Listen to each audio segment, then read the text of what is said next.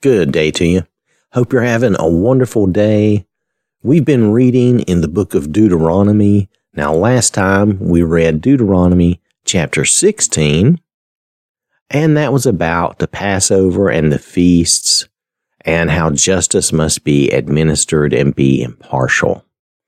Now we're ready to read Deuteronomy chapter 17, and this too is about the administration of justice, this whole chapter. Now this is not a big chapter. There are 20 verses.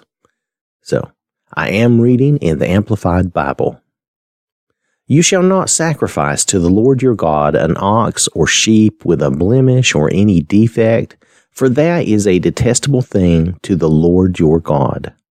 If there is discovered among you within any of your city gates, which the Lord your God has given you, a man or a woman who does evil in the sight of the Lord your God by transgressing, violating his covenant, and has gone and served other gods and worshipped them, or the sun, or the moon, or any of the heavenly host, doing these things which I have commanded not to do. And if it is told to you, and you hear about it, then you shall investigate thoroughly all the charges. If it is confirmed beyond doubt that this detestable thing has been done in Israel, then you shall bring that man or that woman who has done this evil thing to the gates of your city, and you shall stone the man or the woman to death. On the evidence of 2 or 3 witnesses, he who is to die shall be put to death. He shall not be put to death on the evidence of only 1 witness. The hand of the witnesses shall be the first against him to put him to death, and afterward the hand of all the people. So you shall remove the evil from among you. So I want us to notice a couple of things here. If you'll notice in verse 4, when it says, and if it is told to you and you hear about it, then you shall investigate thoroughly. If it is confirmed beyond doubt that this thing has been done. Most translations say if it is true and confirmed or true and established. So the idea here is that if it is really totally true, in other words, confirmed beyond doubt, meaning that yes, it is totally true and it can be established and confirmed. And that's why God mentions, we need multiple witnesses, not just one witness. So this is the idea that we have in our court that sometimes we've lost sight of, that things need to be true and confirmed and really proven to be true, not just hearsay. Nonetheless, I also want us to notice one other thing. Notice that in verse 7, the hand of the witnesses shall be the first against him to put him to death, and afterward the hand of all the people. In other words, when they go to stone them, the witnesses, the accusers, the witnesses, the ones that are against them, have to be the first ones to throw a stone. This reminds me of going roll all the way forward to the Gospel of John. And it reminds me of when Jesus told this group of men that wanted to stone this woman, said, let he who is without sin cast the first stone. Think about how hard it would be just to even accuse your neighbor and to bring them out and have them judged. That would be difficult enough. But then you have to be the first one.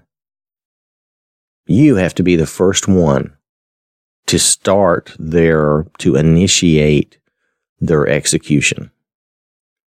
I think this was intended to be a difficult thing, that it would not be something where people would just willy-nilly, hatefully drag each other out and stone each other. I think the idea here was to make it a hard moral choice, and it was to make it less likely that they would stone each other. Did that work out that way? I don't know. I didn't live in those times. It did not sound like it worked out that way. It sounded like at times they had lynchings like we used to have, in the Old West and well, really in hundreds of years ago, there were lynchings, and I mean, I'm not just talking about any one particular type. If someone was thought to be guilty of a crime, it was very easy that their neighborhood or their town or whatever could rise up and lynch them. And sometimes maybe it wasn't proven.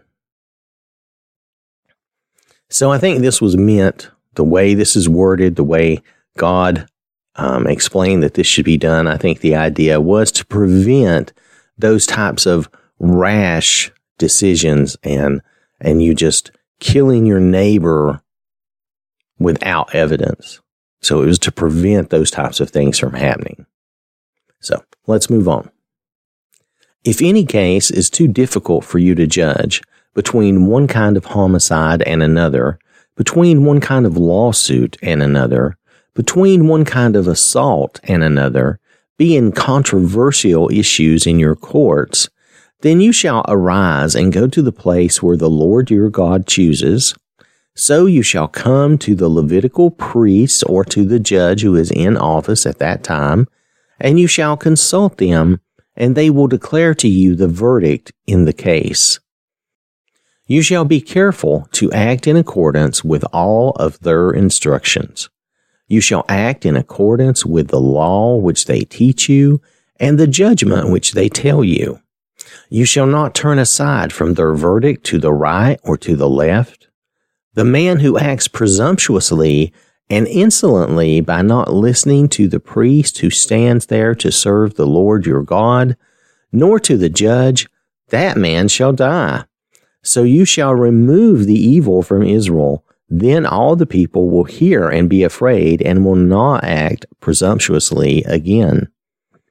Notice what God is saying here. Now, this goes to what I was talking about as far as lynchings and people acting rashly.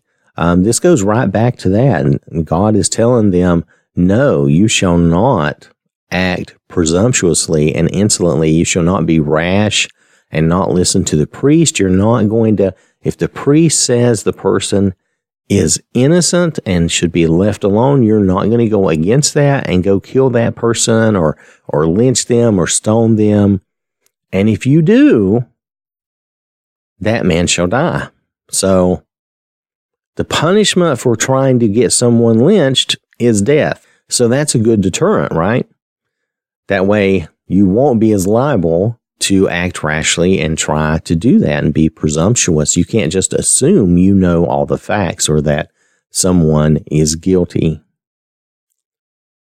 When you enter the land which the Lord your God is giving you, and you take possession of it and live there, and you say, I will set a king over me like all the nations who are around me, you shall most certainly set a king over you whom the Lord your God chooses.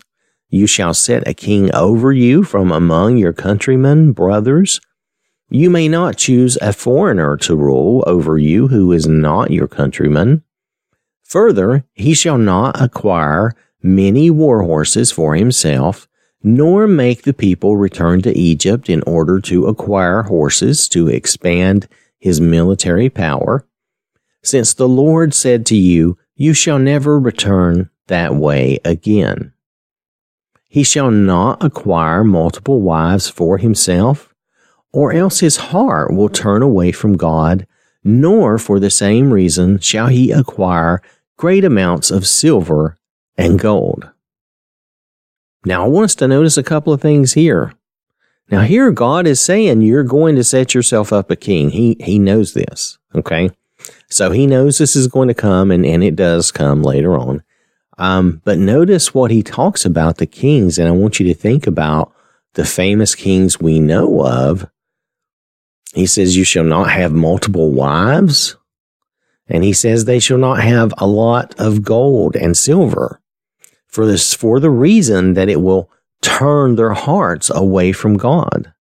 And yet we know, and I'm not trying to be mean to these people, but we know that David and Solomon both fell into trouble over these things. Both had multiple wives. Now, David did not have as much gold and silver as Solomon, so maybe that wasn't so much his issue. But lust was, if you remember him and Bathsheba and killing her husband to have her. these are big sins. These are big ways in which David sinned against the Lord. And Solomon, I forget how many wives, concubines, whatever you want to call them, he had. And then he had a ton of silver and gold. Though I will say that it doesn't seem like he hoarded the silver and gold for himself, but rather was using it in lavish displays. And you could say that's for the nation or for the country. Maybe. And it didn't seem like his problem was so much with money as that his problem was with, again, lust and multiple women. So just something to be aware of, that God talked about these things, plainly warned them well ahead of time, and they still had those same issues. And again, they're a perfect example for us because we are the same way. We have these warnings. We know not to do these things. We know to avoid these things, and yet we still make the same mistakes. Just something to notice and be aware of again. Now it shall come about when he sits on the throne of his kingdom, he shall write for himself a copy of this law on a scroll in the presence of the Levitical priests. And it shall be with him, and he shall read it all the days of his life, so that he may learn to fear and worship the Lord his God with all filled reverence and profound respect, by carefully obeying, keeping foremost in his thoughts and actively doing all the words of this law and these statutes, so that his heart will not be lifted up above his countrymen by a false sense of self-importance and self-reliance, and that he will not turn away, deviate from the commandment to the right or to the left, so that he and his sons may continue to reign for a long time in his kingdom in Israel. So this is really important.